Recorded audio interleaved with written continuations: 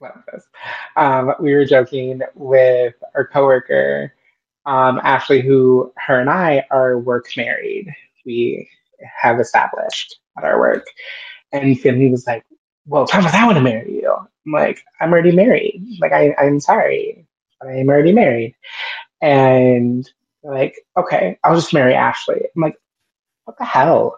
Like, So how did easily I get dismissed. to be, yeah, like, how did I get to be like the single one out of the three of us in this work relationship?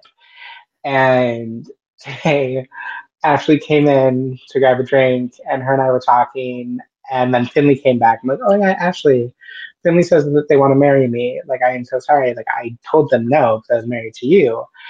And Ashley's like, oh, like I would marry Finley. And then Finley's like, oh yeah, I'm marrying Ashley then. I'm like, wow, divorce right now.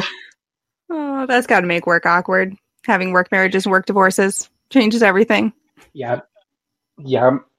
Like, so to say, and now that it's actually like into the universe, Ashley and I might be work divorced now. Like, I don't know Well, how now it's I'm going to public. handle. Yeah, like Ashley, when you hear this, you hurt me so deeply. Let's talk about that more. No. See, I've got it the lucky way of the primary person I work with is my actual husband. So my work husband and real life husband are the same person. So that makes things easy. No competition. Right? But anyway, let's jump into Gilmore Girls. Today we've got Yes. season 1, episode 2. I am so excited to talk about this episode. I know we've been constantly, as we're trying to find when we can record, I think we've both made it clear that we were Yes. very excited to talk about this episode. Don't know if it's good things, bad things, or everything, but Both. Honestly, both. There are good things I yeah. love about this episode. There are things that I hate. There's characters that I hate. The characters I'm that I interested to love. find out who, because I realized that I love a character earlier than I ever thought that I did, and I'm super excited about it. So let's jump right in. So kind of going into the episode overview. The first thing that happens, we have in the cold open, it's just Lorelai sitting there painting Rory's toenails. We get to see them out on their patio again. And then Lane comes over with the CD and, get all the fun music and dancing. So I don't know. I don't really have much on the cold open. I don't know. Did you have any thoughts or things that you feel like need to be talked about with it? I will say I love their banter, like back and forth, like Mm-hmm. even painting the toenails because Rory obviously like can't show her toenails at school. Right. And like Lorelai just being like, who cares? You know you're a badass though, kind of thing. Yeah. And then when Lane does come with the CD, Laura's like, nope, just kidding, we do this now. Music time. And Rory just being like, I'm half done. Like, what is happening? And Lorelai just starting to be like, you're wearing shoes anyway. No one will notice. Right. And I like that music does kind of take the priority. And I know they're sitting there talking about like private school girls and like the persona of that and like the stereotypes. And I know that's definitely something that is still a stereotype and something that people like to make jokes about of like, oh, like Catholic schoolgirls or private schoolgirls are all like bad girls. Like I remember I went to a private school for 8th grade through high school, and that was definitely something that got joked about and said all the time. But yeah, I find that interesting. And then we get to the fun stuff. So first day of Chilton. So Rory wakes Lorelai up late. She forgot to close the dry cleaners. I have a lot of grief and bones to pick just in this beginning part. So if you don't mind, I'm just going to get that all out and then you can share your thoughts. So Do it. Starts with something totally relatable. So best laid plans never work out. Like Lorelai had everything planned out. She was so focused on that and then it all fell apart. I get that. I relate to that. Sometimes the things that you put the most time into are most prepared for falls apart. So relatable. Okay. But then you look, she is standing in front of her closet there's a super cute dress hanging in her closet, as well as a whole bunch of other things. Like, the one dress that they show very clearly, it's like, oh, just pair a nice jacket with that. Even a jean jacket would look kind of cute. And why not wear Rory's clothes? Like, I don't like the whole premise of this, of like, oh, she had no clothes to wear because her business clothes were all at the dry cleaners.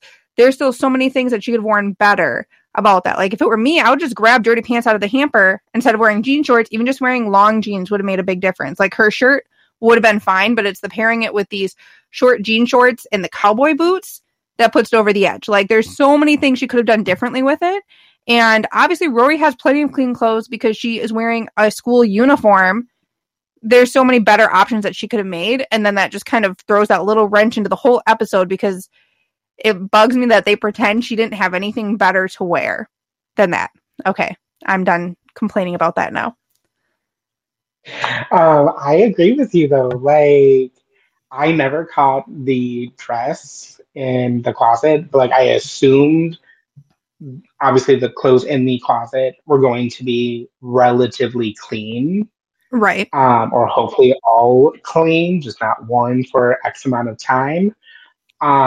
So she did have the options. I do understand her frustration of sleeping like on a like on accident, sleeping in, and having like the plan of going to the dry cleaner and getting the outfit that she was wanting to wear that like made her feel good, especially like going to like Chilton of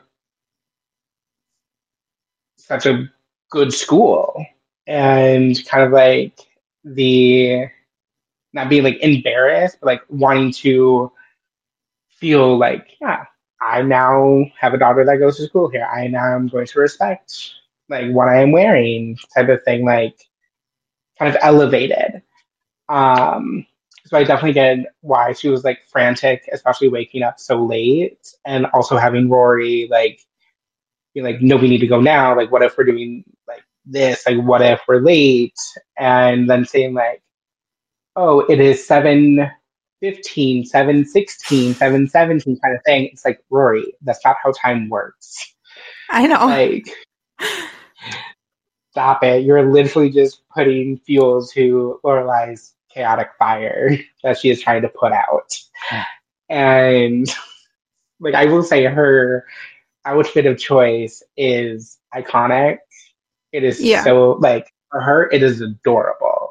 Not going to Chilton. She looks adorable for sure. And I've definitely been in her type of situation where she brings like that long jacket, basically like a trench coat, to cover it up and is holding it so tightly. Like, I've been in situations like that where like, you know, I'm a clumsy person, so spill something all over a shirt or don't have nice enough clothes for where I'm going and, you know, try to cover it up.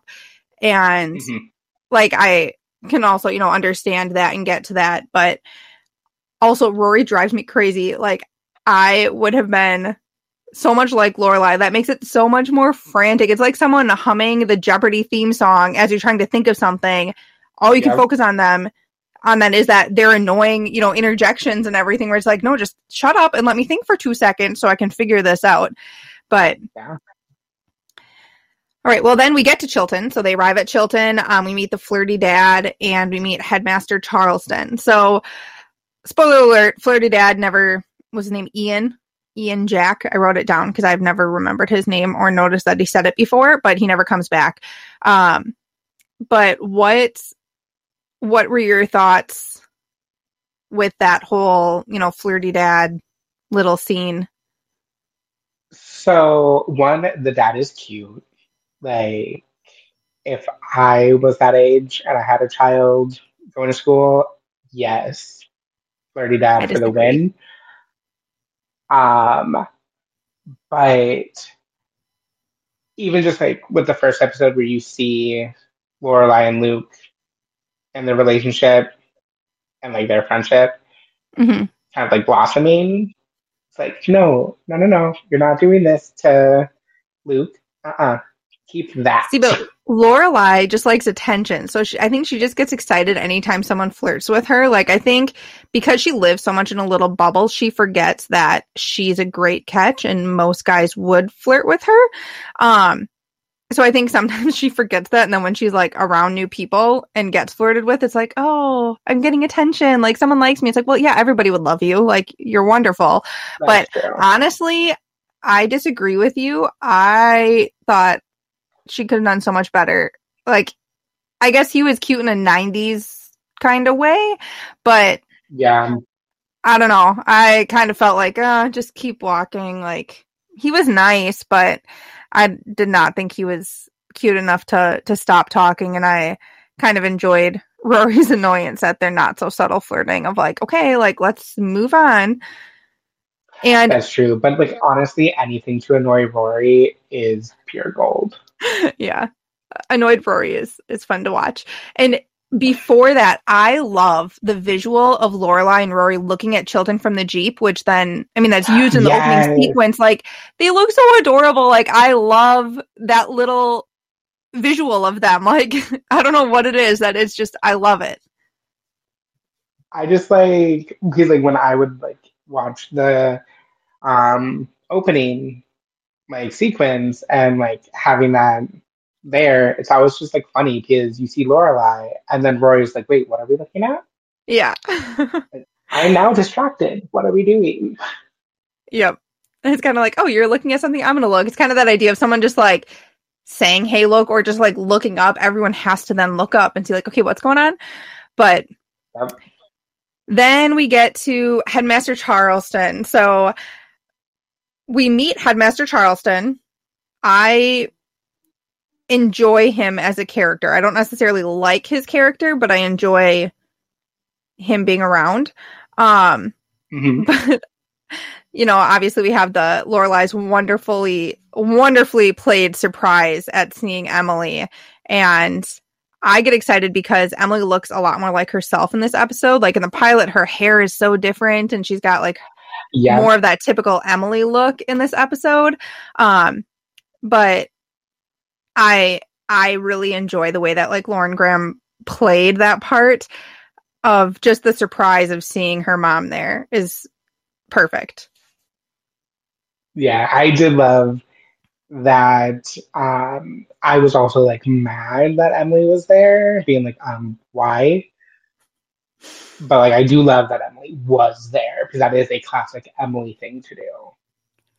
See, now I always used to think like, oh, like it was kind of on Lorelai's side of being annoyed of why is Emily there.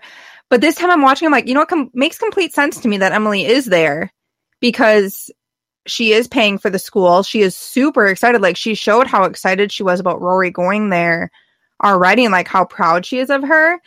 And she does, you know, have connections to the school. She lives just like 5 minutes, I think they say, from there. So it does kind of make sense to me.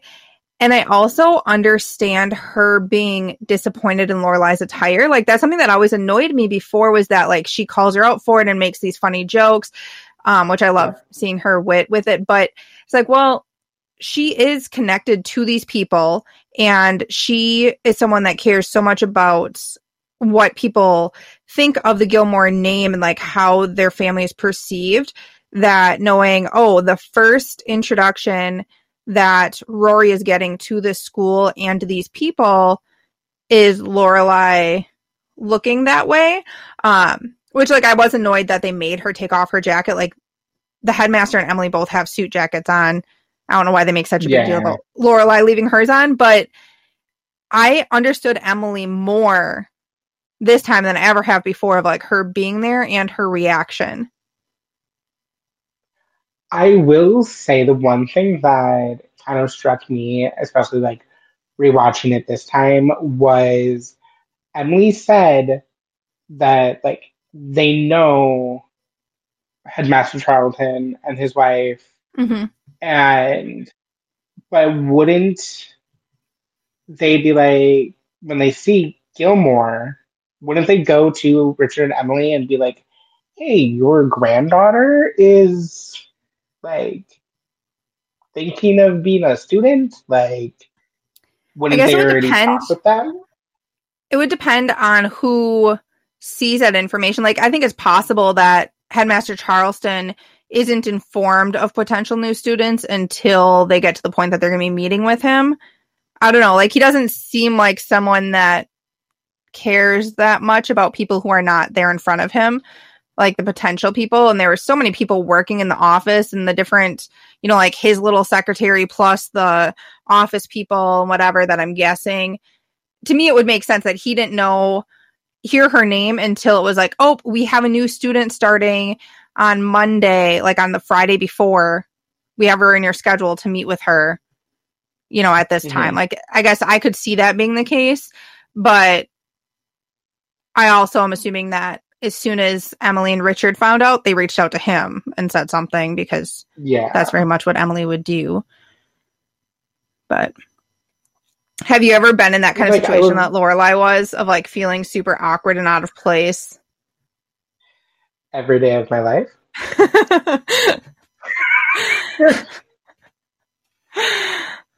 No, I would say like any like job I had for like the first day or like the first week of just like going and being like, I don't know if I'm wearing the right thing. I don't know if I'm like saying the right things kind of aspect. Right, as you're trying to figure out all the people around you and the setting and what's the norm and the expected things. Yeah.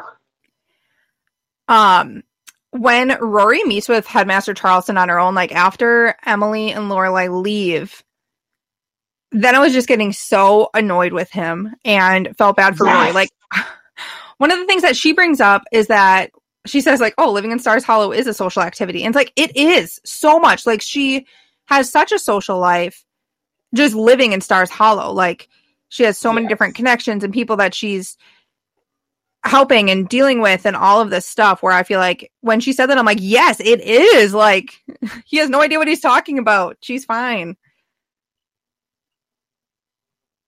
No, like I agree with that. And like even when he's talking about like how hard Chilton is and like being like you will most likely fail, it's like that's not encouraging though. Like you would want to encourage your newest student to succeed. And like I get that he is supposed to like tell her that yes, it is hard, it's very competitive. But like to me there was no like reassurance of, but I'm believing in you as your headmaster. Right. And even kind of that idea of, this is a really hard school, not everybody can handle it, but we selected you to bring you in thinking that you might be one of them that can handle it. You know, like clearly not just anybody goes there. So they selected her to be able to go there because they think that she could succeed. So yeah, I agree. That was, and just the way he was so challenging about everything. Like even when she like clearly expressed her goals of like saying like, oh, I want to be like Christiane Amanpour, and, you know, like was saying how she wants to see things, and, you know, be a foreign correspondent or a journalist. Like that's a pretty clear direction for a sophomore in high school. And he just like shoots her down so much and is like just so challenging about it, of like, oh, well, why would you want to do that? Like, why not do this? And like just being like rude about it. And it's really annoying, especially to think of, you know, this 15-year-old girl who has these big dreams and is taking steps to achieve them. And he's just like, oh, whatever. Like, I don't believe you, kind of thing. Yeah. And like even his comment about being like, oh, you just want to be on TV. Yeah, why not get in a high-speed chase? Yeah. And like when I like rewatched it, I thought of like, oh, he, after seeing like Lorelai and like the outfit that she wore kind of thing, he's not taking them seriously. I never thought of that. Like, that makes I don't sense, know, it just like occurred to me like the last time I watched it, and like kind of him poking fun at them, being like, oh, you're just like, I don't want to say like lower class or anything, but like you're lower. Like, and that's what he assumed that people who were lower than him wanted to do, was just be on TV and be famous. That's such a good insight. Like, I can't believe I never thought that. Like, because he does run in the same circle as Emily and Richard, and obviously seeing someone dressed like Lorelai was and kind of that introduction would make them think like, oh, this is just some small town nobody who's beneath us. kind of thing. And like that makes sense that maybe that then he carried that into thinking about Rory that way. So like that might be why he was like harder and like didn't show that much like respect and like Yeah. kind of like telling her like you're going to fail, like kind of thing. It was still rude and wrong, but I think that makes sense and might be why he did it. And then we get the kind of, you know, that little bit of an introduction to Paris, Madeline, and Louise. Yes, And yes, I yes, love their yes. introduction. Like, to me, it makes so much sense that, like, how they had, you know, the assistant or whatever, the student working in the office pass them the file, and like they're true to their characters right away. We're like, I always get Madeline and Louise mixed up. Madeline, the blonde, right? Is Madeline the blonde? Madeline was the brunette. You might be right. I get them mixed up all the time, but I love them. Okay, well, the blonde one, I swear I've watched this a million times, but I can never keep them straight. But how she's right away like, oh, Lorelais sounds like a stripper name. Like, that's very true to her character. And then you've got the other one of like, oh, the bugs. Like, I've got to get out of here. I hate nature. So true to her character. And then Paris, it's like, okay, that's very much, you know, what a teenage girl at that super competitive school who's been the top in her class would do of, okay, I need to see what this competition is to see if my place as number one in the class is in jeopardy. Like, to me, that makes complete sense. And you get to see their characters right away, just in that little intro. Yeah, and like when you like first see them like in the school and how they look at Lorelai and Rory, it's just like, oh damn, just that shot set them up to be the perfect set of mean girls. Yep. And I really like that they have such a different take and look on like the mean girls, you know, like the Queen Bee and her minions, so different than like the typical what you would see in like Heathers or Mean Girls or whatever, where it's like Paris is not popular. She's just brilliant and untouchable. Like, she's that brilliant, intimidating leader of the class. And, you know, then it's like her two minions are way more popular than she is, but they're not as smart. Like, I like that as kind of that like academic hierarchy in that sense. But I like that. I feel like it's a different twist and one I'm on board with. Not that I necessarily think there should be that kind of hierarchy at all, but I think it's better than the prettiest and most popular is the ruler of the school. Yeah, and like then, I agree with that. Did you have anything else on that? Oh, I was gonna say with just like Paris's dynamic with them when she was like listing off like, oh, Lorelai, like the stripper name, and then like, oh, she wants to be a journalist. She's probably gonna go for the Franklin. And Louise, I'm just gonna say Louise is the blonde one. Like, I think you're right. She's like, how do you know that kind of thing? And then Paris just being like, well, she's going to. Like, she already like put that in her mind. Okay, Louise is the blonde one. I had to double check. Yes. So it is confirmed. You were correct. They're always together, and like even I would obviously mix them up all the time. See, it's like knowing that I'm like, oh yeah, obviously, because Madeline is 100% the brunette. Madeline does not fit the blonde. Like, that name just doesn't. So, but I also like have an automatic love for Louise just because she was in Double Teamed. I don't know if you ever saw that. It's like an original. I love that movie and watched that a million times when I was younger. Like, and that's what I always think of her. And I'm like, I just love her. Yes. When I was rewatching the series, each time I'd be like, why do you look so familiar? Like, so familiar. And then it clicked. I'm like, oh my God, that was one of my favorite movies growing up. Yes. Dye her hair and throw a basketball in her hand. Yes. My mom and I would watch that movie so often. It was ridiculous, but I love it. And Anyway, I feel the need to start quoting that movie, but we'll move on.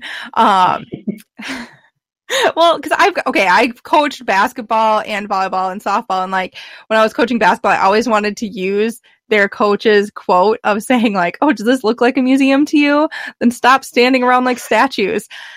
That is one of my favorite quotes of any movie, which is sad, but I love I it. love that. But anyway, so then we see Lorelai get back to town, everyone judging her for her outfit and her just kind of settling in, figuring stuff out. Something that I noticed is like, so two things when Lorelai, like after she picks up her dry cleaning and she's like rushing into her house to answer the phone, like I love the visual of it because I also, again, just something that's so relatable is like, oh, I've definitely like thrown piles of stuff on top of me to try to open a door. And the way that she like tips her jacket off of her head onto the couch, it's like, I don't know, it's just all played out so well. And this is one of those things again that like I had found annoying previously. And if I would have just thought about it and not watched it intently, I would have thought like, oh yeah, it's really annoying. Emily's excitement about Rory at Chilton to me is really sweet. Like when she, obviously like Lorelai gets inside and it's Emily that was calling her and Emily's like wanting to buy Rory clothes and is like so excited and wondering like, oh, like I can get her a parking spot and is just like wanting to be a part of it. And it felt to me like it was a very genuine, like I am so excited and proud of my granddaughter. I want to be a part of this and help her to have the best experience possible. And like, I know obviously I love Lorelai and we get her viewpoint on these things. And obviously she sees it more as this is my daughter. I make the decisions. I am the one taking care of her and I can provide for her. I don't need your help. And I get that, but I was actually really touched by Emily and like her excitement and like just genuine desire to be a part of things in this episode, which I never really felt so strongly before.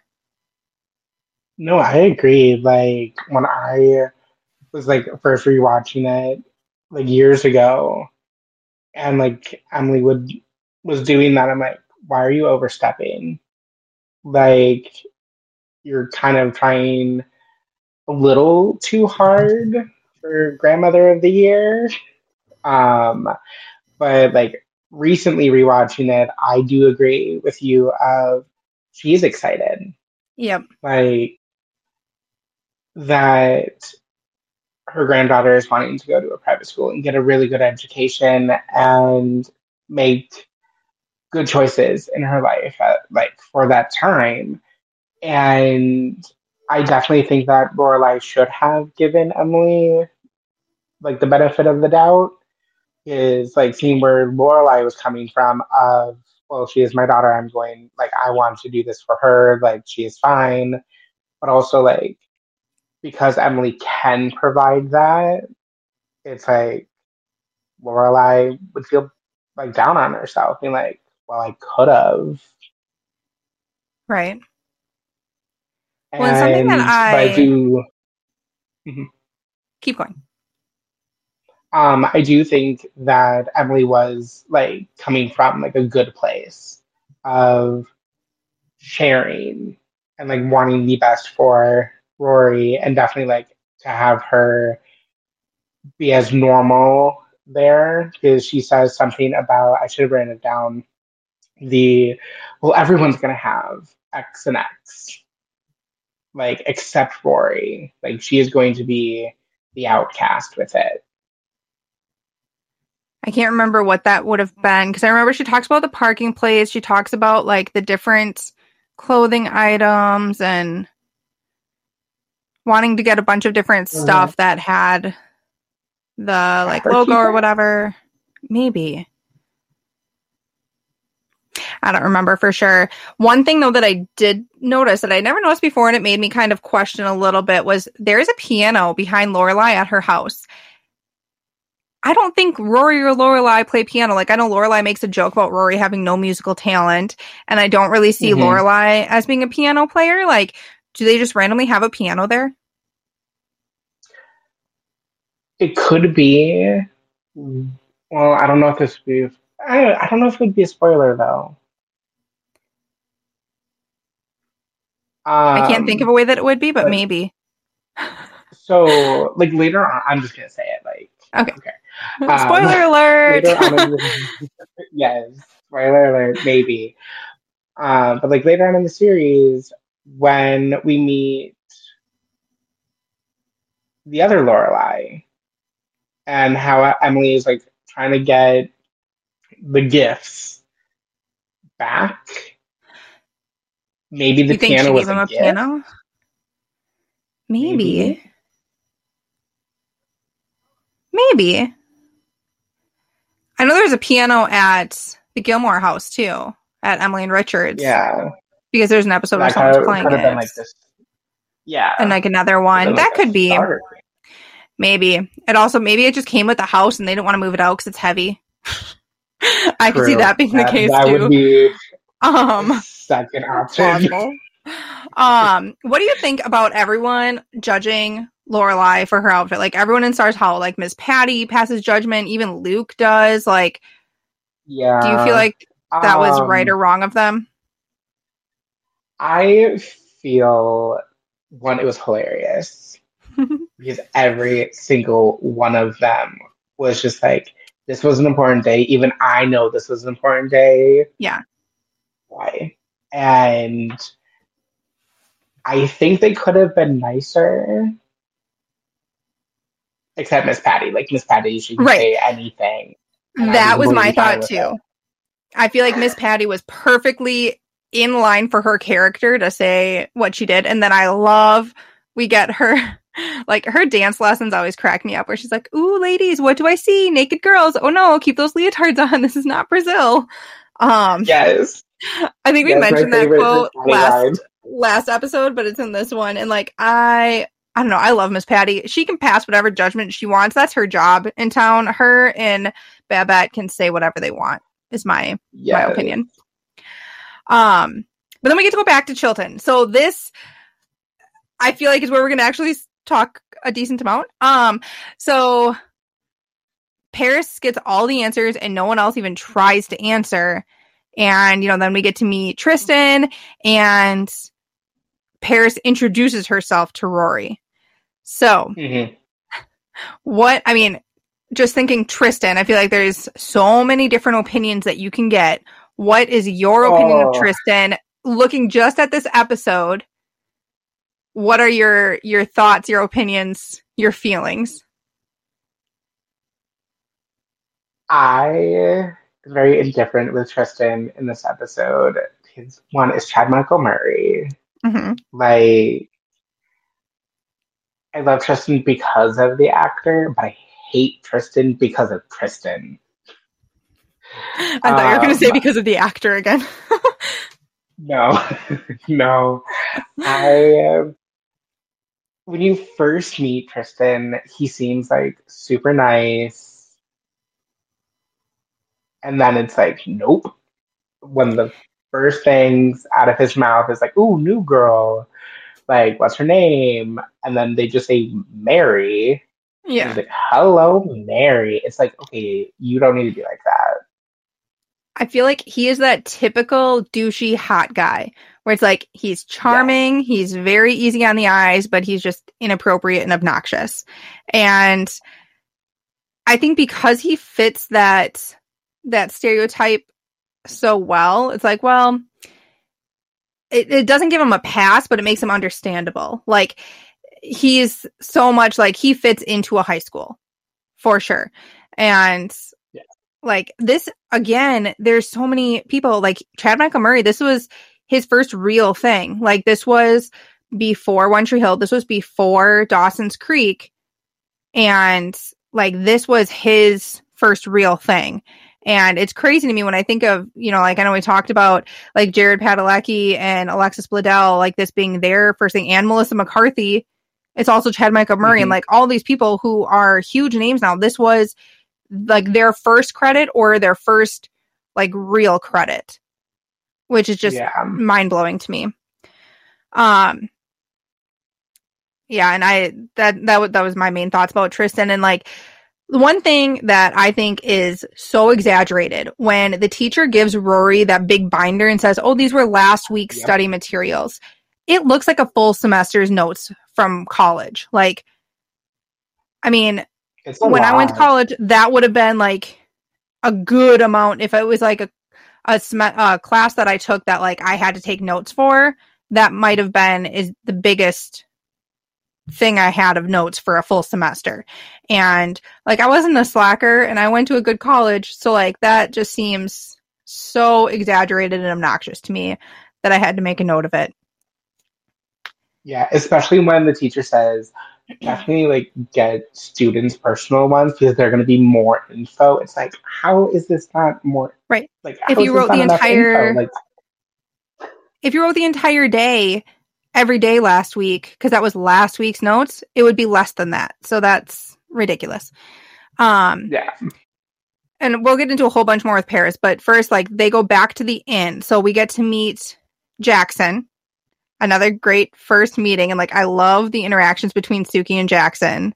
And, like, Suki rolling the peaches on the floor and my favorite all of part. that. Yes, it's perfect. And then I love when Lorelai just comes in, has no idea what's going on, and ends up siding with Suki without even trying to or realizing that she is. And then poor Jackson is like, "You Yes. planned that." Like, Yes.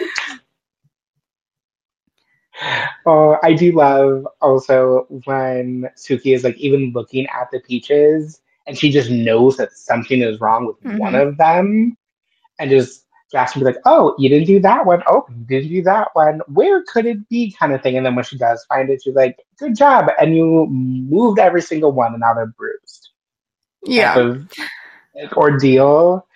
And I like when I first watched, I hated Jackson and how he was, and then rewatching, it's just like, okay, I do love these little quirks that he has. See, like, I mean, in this episode, we only get a very little bit of Jackson, but my feelings overall is like I'm kind of indifferent about Jackson, but I love his interactions with other people. Like when there's any kind of storyline that he's in with someone else, like bickering with Suki, or even like talking with Lorelai, like some of his interactions with her, it's like I really enjoy. Like I enjoy him when he's with other people, but anything that's just about him, I'm just like, whatever kind of thing. Um, Mm-hmm. And then at the end, we do get some prime Michelle when the little old lady asks where they can find the best antiques. And he's like, at your house, I would assume. Yes. Like, just prime Michelle. But, like, Lorelai is very popular at the end. Like, she's got the dad comes and, like, asks her out at the inn. Emily calls her at the inn. And we get to meet Derek, the valet. I wish he was, like, a regular employee and we saw him past this episode because like I don't know what it is. I think he's like a mix between Dawson Leary and Jack McPhee in Dawson's Creek. Like you take those two together and you mix them and you get Derek the valet.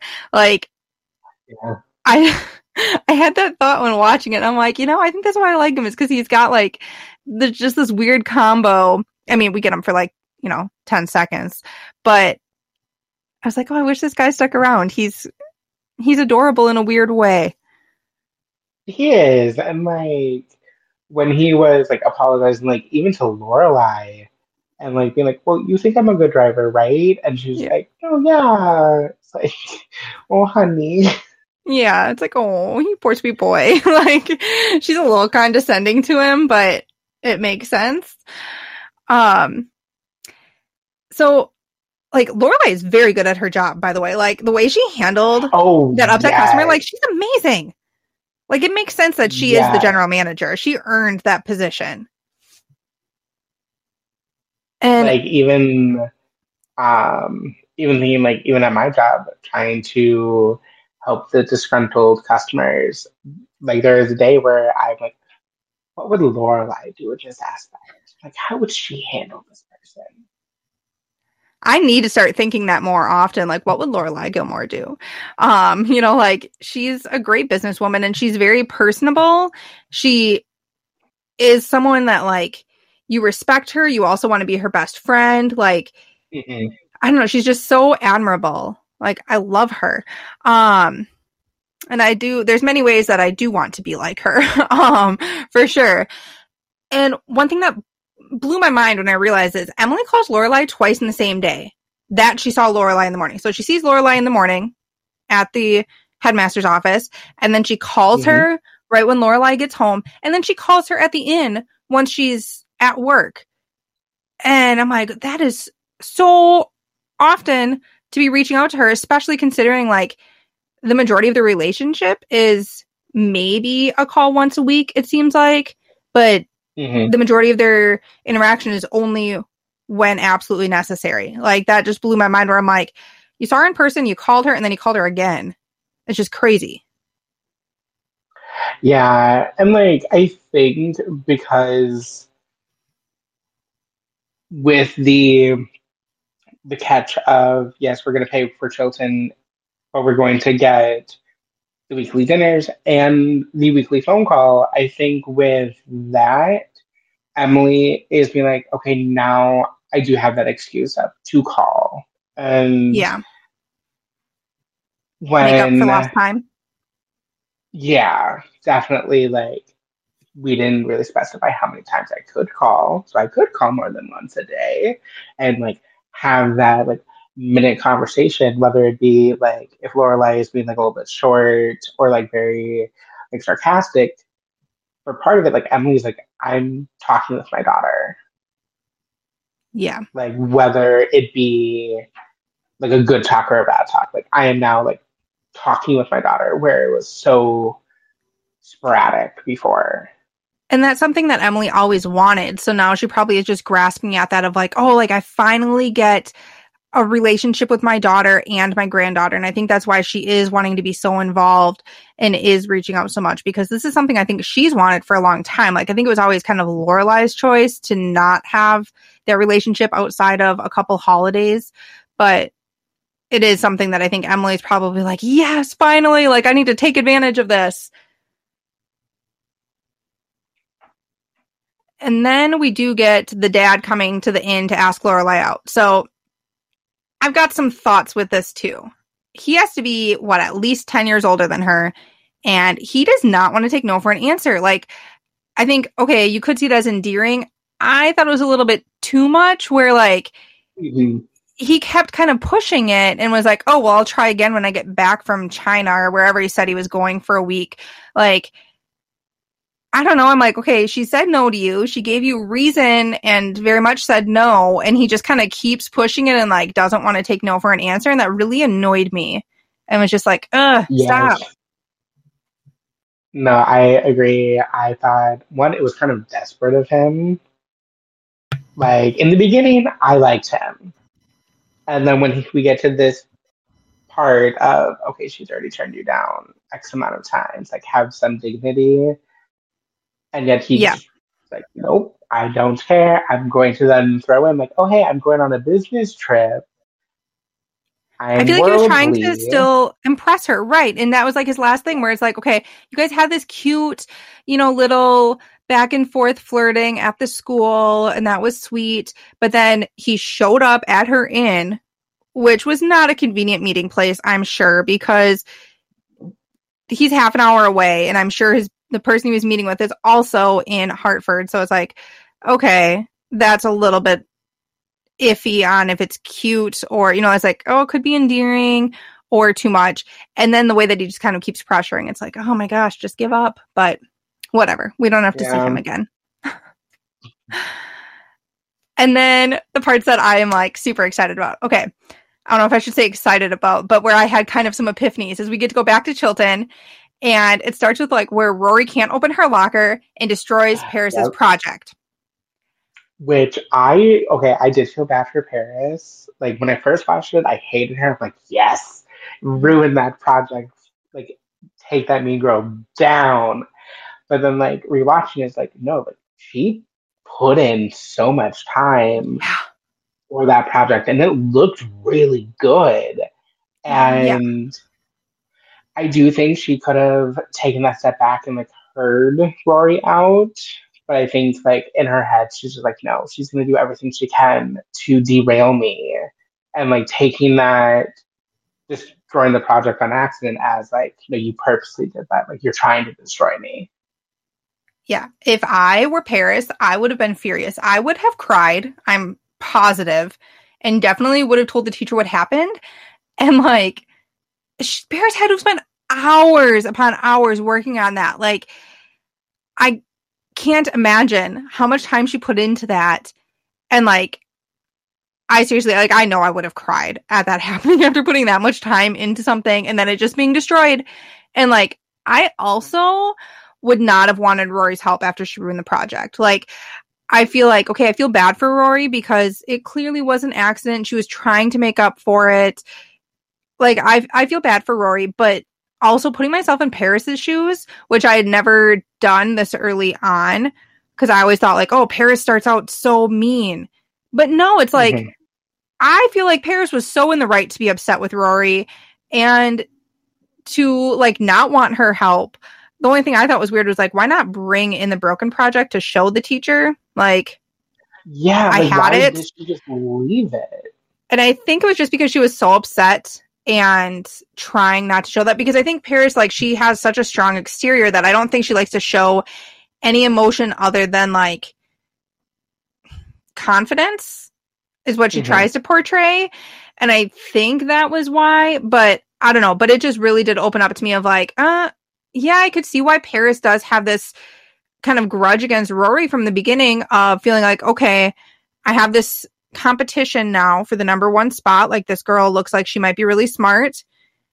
And then she destroyed my project. Like, that is her introduction to Paris. So like, Yeah. I'm not saying that Rory is wrong, but I'm just saying that I don't think Paris is necessarily wrong with this. Oh no, like I think Paris shouldn't have fought so hard against Rory when they were even in the classroom, and like the teacher being like, "Where's your project?"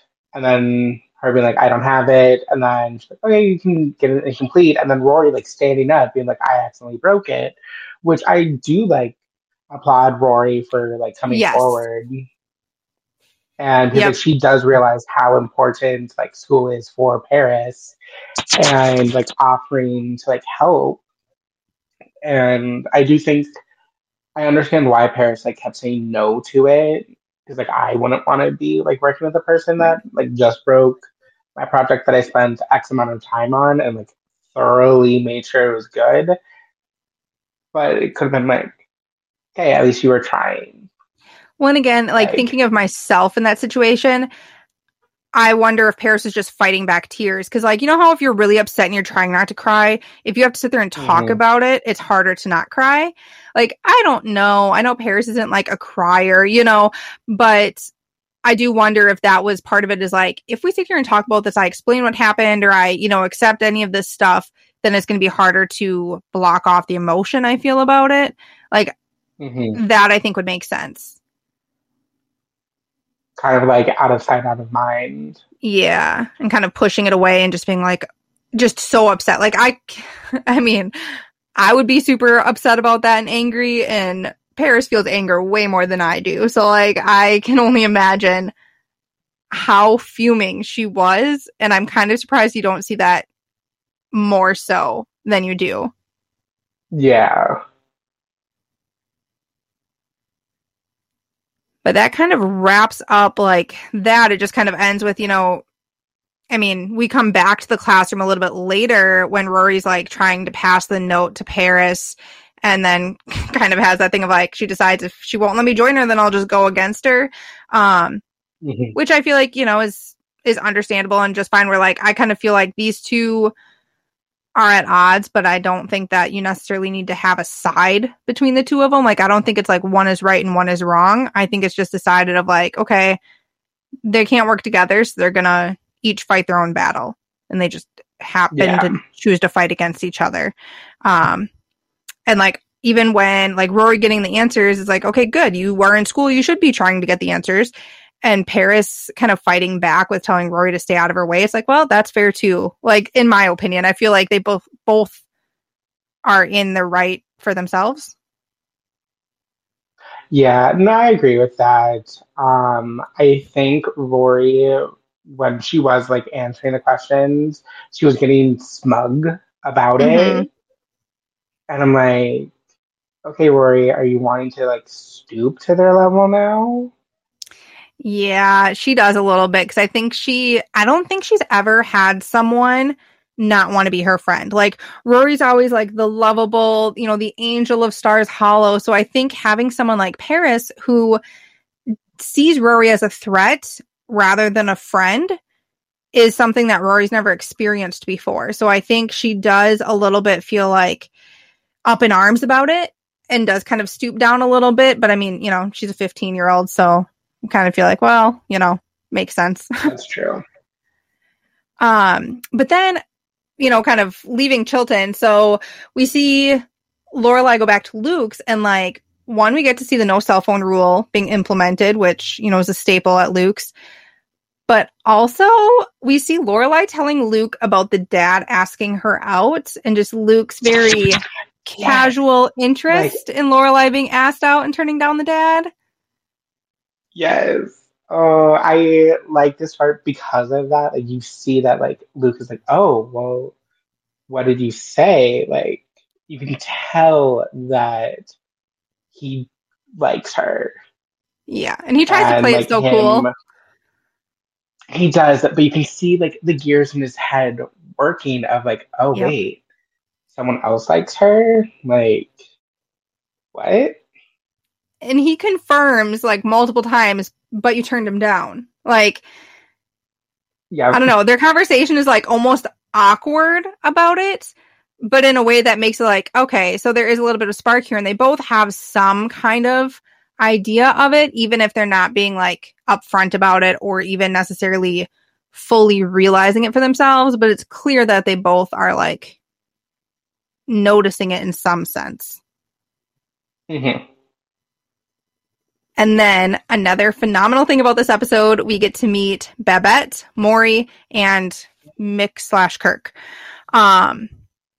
So Which on here, when I for the Kirk part, I like wrote Kirk, no other names. I well, will always refer to him as Kirk.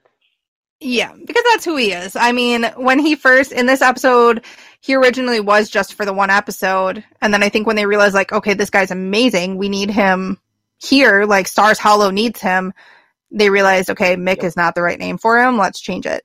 And they also change his storyline quite a bit. Like, he's the one the most that, like, his intro is not true to who he is because it's so, no one knows who he is and all this when it's like, okay, no, he grew up here.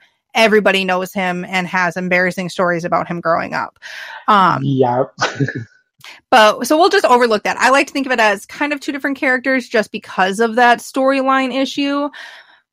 Mm-hmm. But Babette and Maury, they are perfect from the start. Like, you got Maury is all quiet, wearing his hat and sunglasses. Babette's holding their cat and telling Lorelai about her gnomes. Like, they are true to their characters from the very first moment. Yes.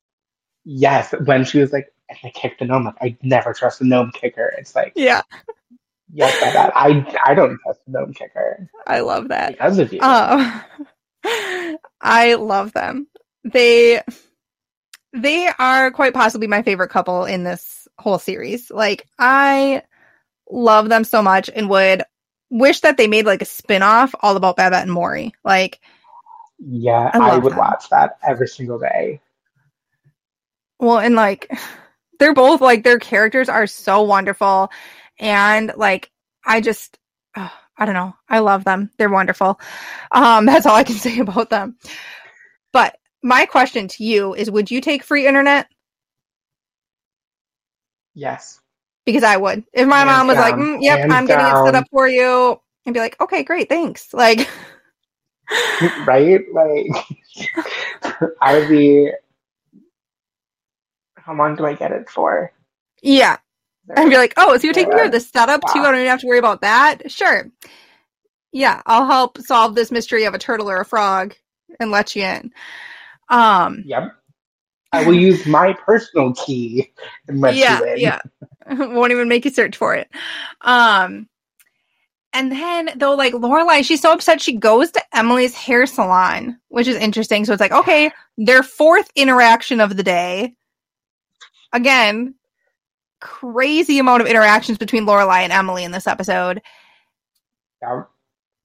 And like I had never really thought twice about that scene. I don't know that I ever really paid much attention to it, but it's so strange for Lorelai to go to Emily's hair salon. One, that she knew where she gets her hair done. That surprised me. And that she would just go there to confront her about this. Like, so she drove, what, half an hour to go walk in where she had to pay for parking to confront her mom for, 5 minutes or less and leave.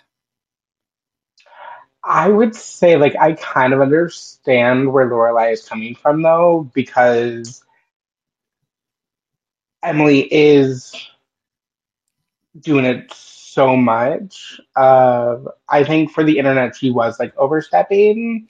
Like, she Yes, could have that had a was the conversation with overstepping line. Lorelai. And I think that, like, just made Lorelai snap because she was just, like, the phone call. She was like, no, like I got this, like Yep. enough, like stop it, like you're done trying to help in this out, like in this way. And then with now one other thing, it's just like I was very, very adamant before Mother, you were like done, like Right. you went over the line. And this is when, like, I kind of flipped to being like, okay, I'm on Lorelai's side with this one. Like, I was very understanding of Emily up until this, but it's like, okay, first off, to get the DSL installers there, she had to have set this up at least that morning, most likely previous days before, because you're not going to get them to show up right away. So you've talked to Lorelai 3 times probably since you've set this up. Why didn't you tell her or ask her? And then, like, Lorelai did try over the phone multiple times to kind of say, like, no, we got this. Like, where she is fighting for independence and kind of authority as Rory's mom and saying that she can provide everything other than tuition for Rory. So I guess, like, because of that, because Emily not getting the hint and listening to it, I guess it does make sense of like, okay, I needed to do this in person. It is crazy where it's like, oh, yep, I've got time to go and do this. But I guess actually the next thing that we see is Lorelai picking Rory up from school. So it probably wasn't out of her way. She would probably had to go into Hartford to pick up Rory anyway. So I guess that actually makes sense too, now that I think of it. But it's also interesting seeing Emily's hair salon because like we never see that again. At least that I can think of. No. But like after that, I think Emily was just so scared that something like that was going to happen again. She has them go to her. Yep. And then obviously after that, we do get to see Lorelai picking Rory up from school, which my thought was like, this felt like such a long day because so often there's like so many days that happen in an episode. It seems like this felt like just a long day. Yeah. Even though for us, it's like, oh, just, the 45 minutes of the episode, it felt like a 10-hour long day for them.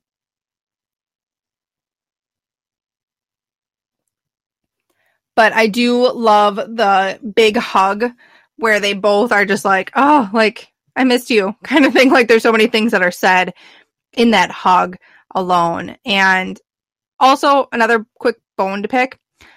Her backpack looks way too empty for how heavy it is and for all the notes that she was given. Like, it looks like there's nothing in there. Yes, and especially, like, with Lorelai, like, picking up, like, yeah, like, you would assume, like, it would be heavy. But, like, her, like, over-exaggeration is like, oh, this is so heavy. It's like, I guarantee there's, like, maybe 3 books in there. Not even. Maybe. And then how she just, like, swings it into the back seat. It's like, if it was so heavy, how were you able to do that so quickly and so easily? Yeah. And speaking of Lorelai, do you think that Lorelai called other girls Mary in high school because she definitely knew it was a thing and thought it was funny? Yes. Wholeheartedly. Yes. That was my thought. Is like, yeah, you weren't the one being called Mary. You were calling people Mary. Yes.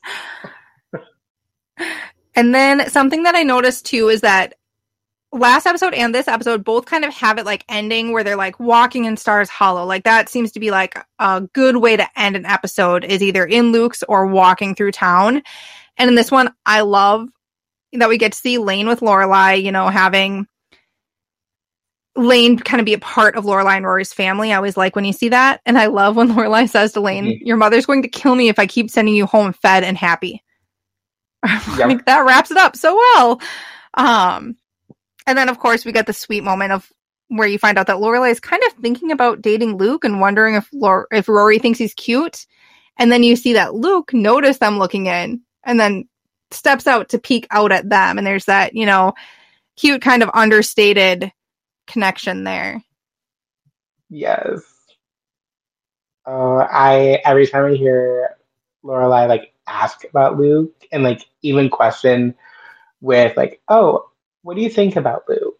Kind of thing. It's like, oh, I see you thinking about him.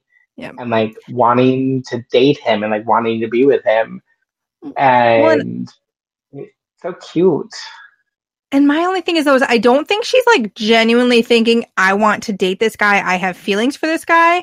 I think she's so much kind of wondering like, oh, is this guy someone that I could date? Like, I think for her, it's very much this wondering of like, is this an option? Like, where they have this great friendship. And I think every once in a while when she thinks about dating or is like talking to him about dating and picks up on his like questions about it, or if she thinks about him dating, then she's got that question of like, wait, is this something I should consider? Like, I don't think it's an obvious thing to her. I think it's something she just kind of wonders about time to time.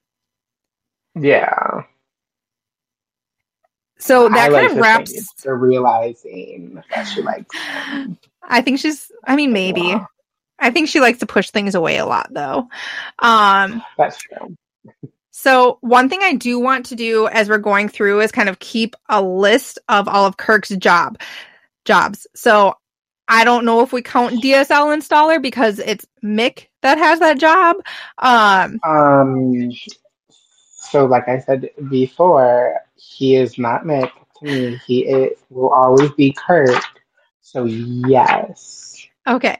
So, and because for me, my only question with it is like, well, his storyline is so different. Like, they are two very different characters just because Kirk isn't a gnome kicker. And Kirk likes Babette and Maury. So like, but I'll ignore that. Okay. So we'll get that of tally number 1 for Kirk's jobs. When thinking about the segment of eating like a Gilmore, so there's a few food items that we get to see or get mentioned in this episode, but not a lot. They definitely ramp that up later on, but in the cold open, obviously we've got the whipped cream where they're just eating straight whipped cream while painting the toenails. And then at the end, we've got the pizza while they're walking downtown. And then I also like to throw out an honorable mention to when Headmaster Charleston mentions the lobster puffs at Richard's and Emily's, just because lobster puffs sound so delicious that I know we don't see anybody eating them, but I'm like, oh, that sounds really good. So I wrote it down anyway. Okay. Do you have any random like questions or thoughts from this episode at all that you wanted to bring up?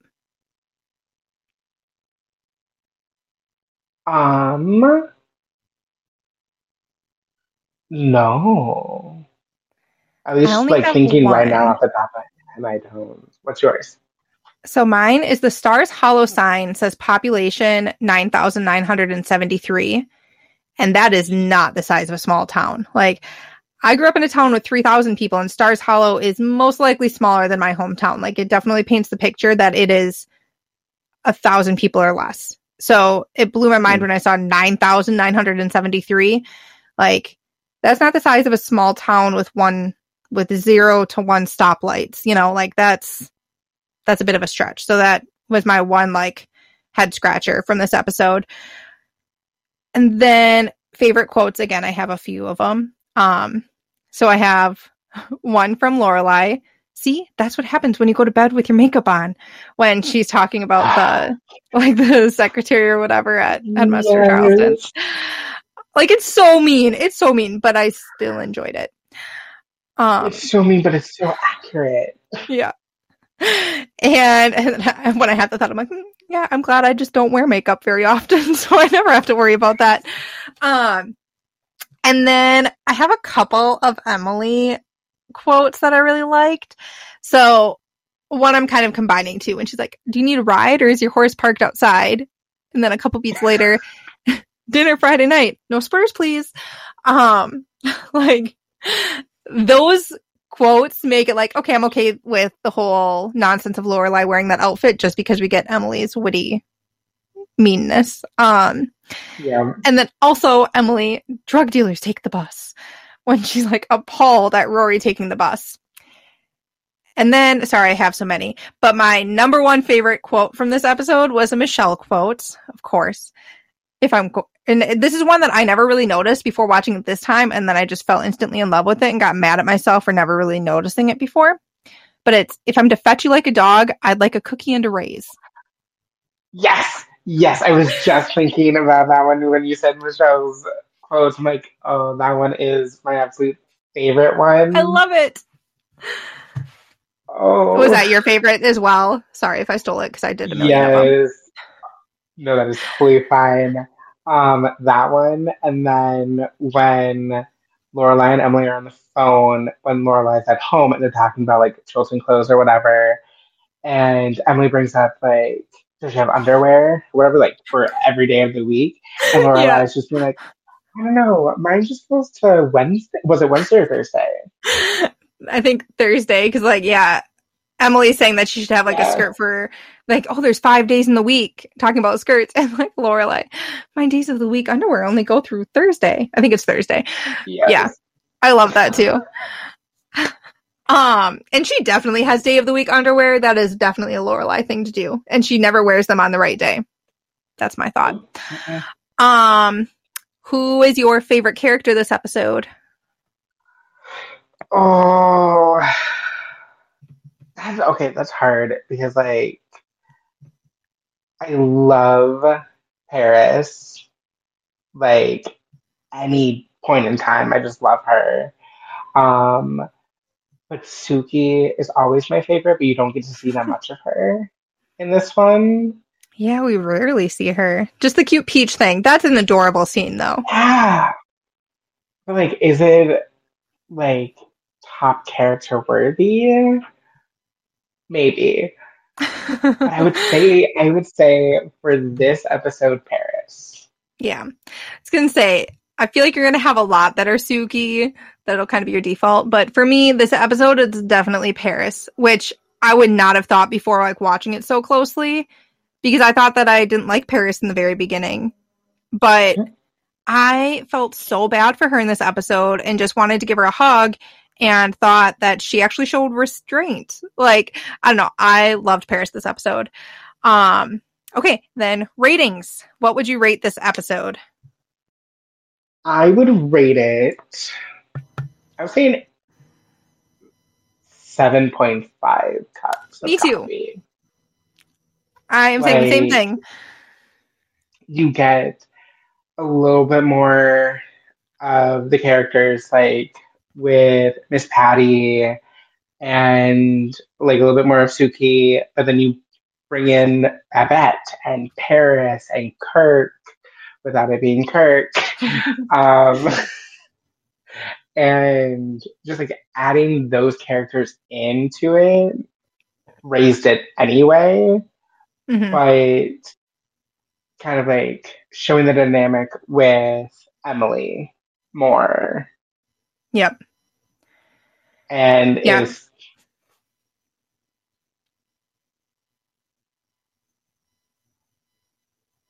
what about you? What would you rate it?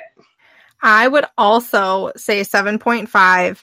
I love, like, we get to meet we get to meet so many great characters. Like, we get to meet Paris and Madeline and Louise, and we get to meet Jackson and Kirk/Mick and Babette and Maury. And, you know, we get to meet so many more of these wonderful characters. And I love that. And I love a lot of the different dynamics that we get. And we're getting some more things set up.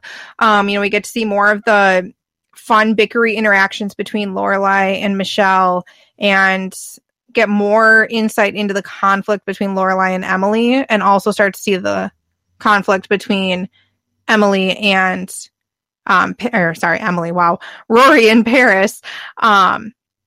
It's I can't rate it higher than a 7.5 though, because one, and I don't blame them, but I get annoyed with Mick not being Kirk and kind of them not having that storyline, which is like, understandable, but it does dock it down a little bit for me. I also sometimes get annoyed with the setup of the whole outfit thing, and it bugs me more than it should. And we don't get Richard, and we don't get much Suki, so like that's like a bummer kind of thing. Yeah.